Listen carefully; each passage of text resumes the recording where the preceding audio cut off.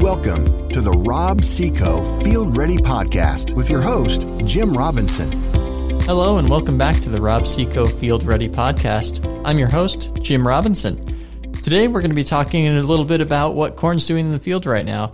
As we drive through and take a look at individual fields, we're seeing corn anywhere from about V4 up to about V7 as we record this episode. So what we're seeing is corn moving from its seedling growth stage into a period of rapid growth where we see more hybrid characteristics start to show up. What we want to talk about today is what is the corn doing during this period and what are its nitrogen needs. Today, as our guest, we have Wayne Fithian, the Rob Seco Agronomy Manager. Welcome back, Wayne.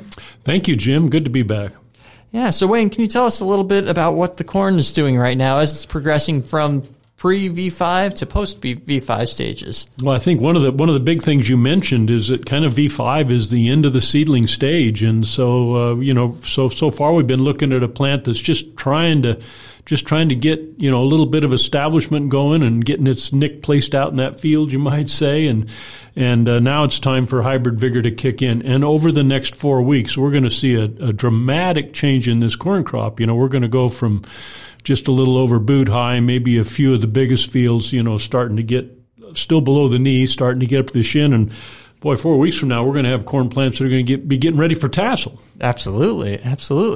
Now, as you talk about that transition from seedling growth into more of the hybrid growth where rapid growth occurs, there is a really special transition that occurs during that time period too, with the growth point and where that growth point is located. Could you tell us a little bit about that? Yeah, well, Jim, assuming the corn was planted 2 inches deep, then the growing point reaches a stalk elongation, starts at V4, and it starts to push that growing point up to the soil surface. And at V5, in that 2-inch planted corn, the growing point will be at the soil surface and rapidly moving above. Actually, at V5, pretty much the whole corn plant blueprint is made. And in fact, at V6, if you really carefully slice through the center of that plant and look, you can find a little bitty tassel.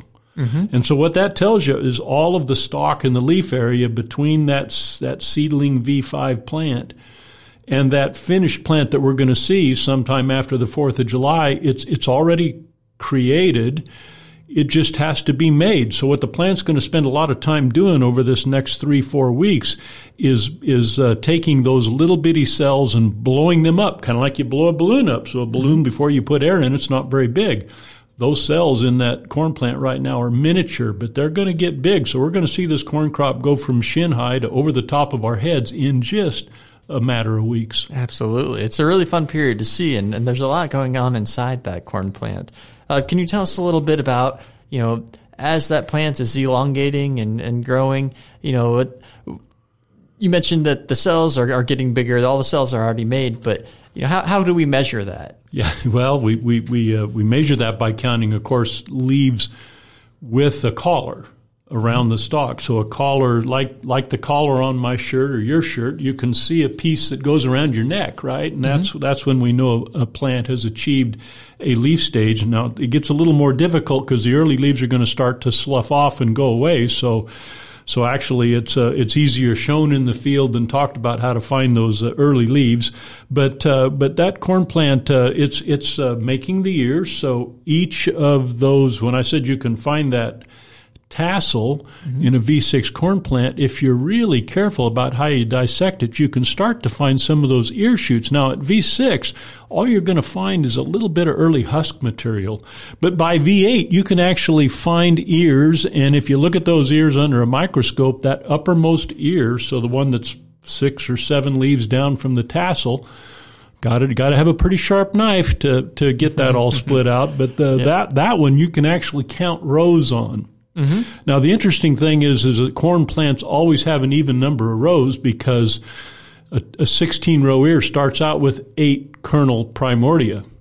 And then each of those primordia split into 2. So at 8 leaf, you'll see 8 rows, and it's going to become 16. And in fact, by V12, you can see all the kernels on the ear, and you can see where at maybe the bottom third, those kernels have split into two. Mm-hmm. And so the bottom part of that ear shoot will have 16 rows, but the upper part will still be in that process of splitting from 1 to 2. So you may only count 8 on that upper part. But I think the take-home message in that is that as we manage our corn crop, we need to know that very shortly after we get into this rapid growth stage, that corn plant's thinking about and kind of monitoring the growing conditions and making a decision, how many rows can I put on? Mm-hmm. And between, that V8 and V12, the decision shifts to how many kernels am I going to have water and nutrients and warmth and goodies and sunlight? How many rows should I how many kernels should I have in those rows, or how long is that ear going to be? So we want to make sure we do everything we can managing that corn crop to make that corn, I like to say, as happy as can be. Absolutely. So if I'm listening to this and thinking about it, I can go out and dissect out with a very fine knife and under a microscope, see the ear, and potentially, depending on the stage of the plant, count the number of rows around and kernels long. So in theory, I might be able to actually estimate yield. Well, yeah, we got a long time between when we initiate that yield potential and finish it. So one of the big times, so we may decide, we might get 600 kernels on that ear, and at least what we see of that ear shoot at V16 or V18, but what the conditions are around pollination will decide how many of those kernels actually get fertilized and develop. Mm-hmm. And the conditions during grain fill will determine how many of those kernels make it to full size and how big the kernels are that made it to full size, and then, of course, how heavy they are. So I'd be a little leery of that yield estimation made on a V14 or 16 plant, but certainly you can see how many kernels you're going to possibly have. But, one of the real important ingredients, in addition, of course, to sunlight and water, is nitrogen. Mm-hmm. And that corn plant, as it goes from that seed into that seedling stage to tassel, it's going to take up somewhere around 70% of the nitrogen that it needs for the season. And most of that water comes to the plant as it draws, or most of that nitrogen comes to the plant as it draws water from the soil to evaporate off its leaf surface so it can gather in carbon dioxide. So there's a big need for nitrogen. And the corn plant actually wants it to be nitrate nitrogen because it evolved to be able to draw that nitrogen in with the water. If it's ammonium form nitrogen, like we have in a lot of our fertilizers, hasn't been converted yet in the soil to nitrate, then the plant actually, the root has to go bump into it. And that's a lot more difficult than just drawing it in as nitrate nitrogen. Now, unfortunately, plants then convert it back to ammonium to make it into a protein, so it's not the most efficient system in the world. But the easiest way to get nitrogen into a corn plant is to have a lot of nitrate nitrogen available in the soil. You can put on an ammonium form, soil will rapidly convert it to nitrate form, and then it'll be available to the plant. But that's the reason side dress works so well. We get more of that nitrogen on right when that corn plant's going to have that really big need. In 30 days, it's going to take up 70% of its nitrogen. So if you're raising 200 bushel corn, that means it's going to take up 140, 150 pounds of nitrogen during that time period. Absolutely. So 70% of the nitrogen being taken up over that more or less 30-day period means that it's really, really important to get that nitrogen out and in the ground at the time that it can be started to taken up, as that will then play into the ear development that then sets the yield potential for the rest of the season. So what happens after reproductive stages in terms of nitrogen uptake? I mean, is there any opportunity to add additional yield after that point through additional fertilization? The plant will continue to take up some nitrogen after tassel, and I think, but rapidly that nitrogen that's in the plant's getting converted into protein in the grain, right? So if you're depending on a lot of post-tassel uptake, then you're already starting to affect things like protein content in the grain. So it's better to have that nitrogen on in that ahead of that rapid growth period. So if you're planning to side dress, go do it now. Yes. Right? Ideally, I like to see guys start to think about side dressing just as soon as you can row that corn well driving, 40 miles an hour down the road. Exactly. Because it's not going to be very long. It's going to start to get tall and want that nitrogen in big volumes, and you want to give that soil a little bit of time to convert it. So I like having a lot of nitrogen in that soil around the early part of June so that we can get that into the plant and have it there when we need it and have that grain protein optimized in that kernel, because as soon as that kernel starts to form, that plant's going to make the embryo, and protein's a huge part of that embryo in that kernel. So the plant can make the sugar to put the starch around that embryo later. Let's make sure we got enough to make protein early. Now, Wayne, on our farm, we have a lot of really sandy soils right along the Elkhorn River. And we worry sometimes about if we put down the nitrogen a little bit too early, say, as soon as we can row that corn, will it still be there by the time the plant's able to take it up? What can we do to actually make that nitrogen last longer? Well, you can use a nitrogen stabilizer, and I do like nitrogen stabilizers, especially for fall applied or early pre-plant. If you're doing that side dress application really early, then a stabilizer could still be of value. But I think if you're doing it in that 5, 6, 7 leaf stage, I'd leave the stabilizer out and just rely on the fact that you're putting it out there only a couple of weeks ahead of when you're going to really need it. Because, again, that stabilizer is going to keep it in ammonium form, and the plant wants nitrate so that it can suck it in with the water. Yep. And not have to go find it. So your uptake, you're going to get a lot more uptake if you have nitrate nitrogen in that soil solution rather than ammonium nitrogen attached to the soil particles. Excellent.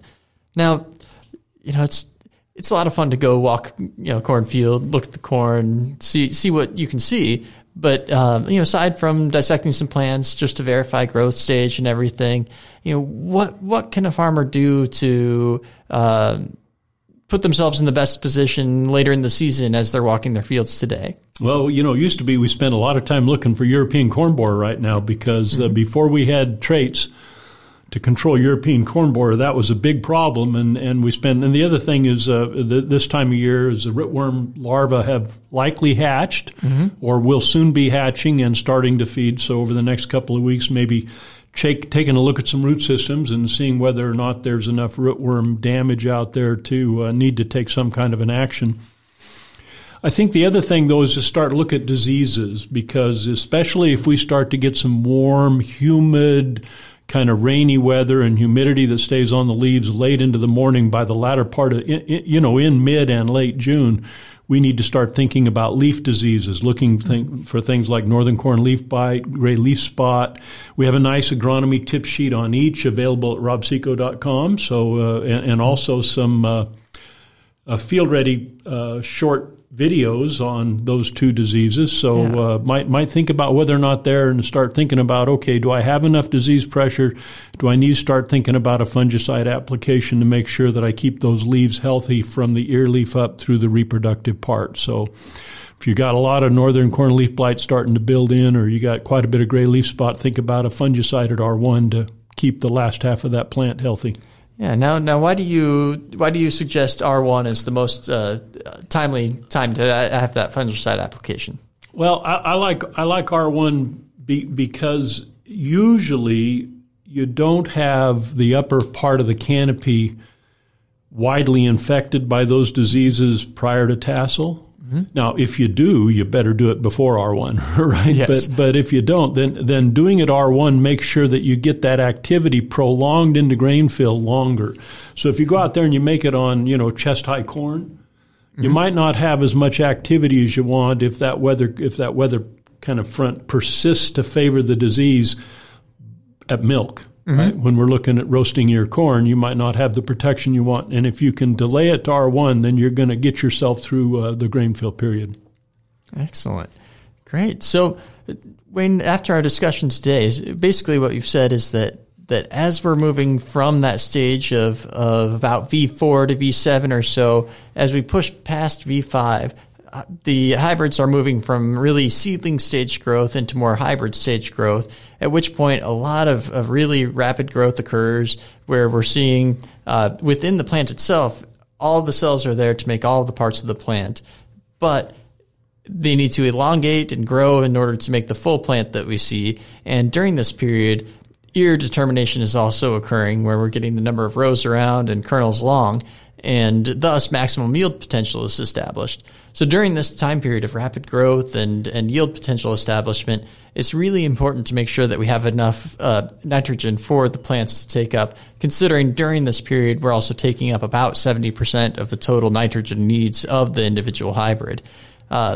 You also mentioned that the best ways you can spend your time in the cornfield right now are looking for insect pressure, such as corn rootworm hatch. If you're not planting a traded product with corn borer protection, you might keep your eyes open for corn borer. And additionally, you want to keep your eyes open for any sort of diseases such as gray leaf spot or northern corn leaf blight that you may then begin thinking about what kind of fungicide applications you want to make a little later in the season, like around R1. Anything else you'd like to add?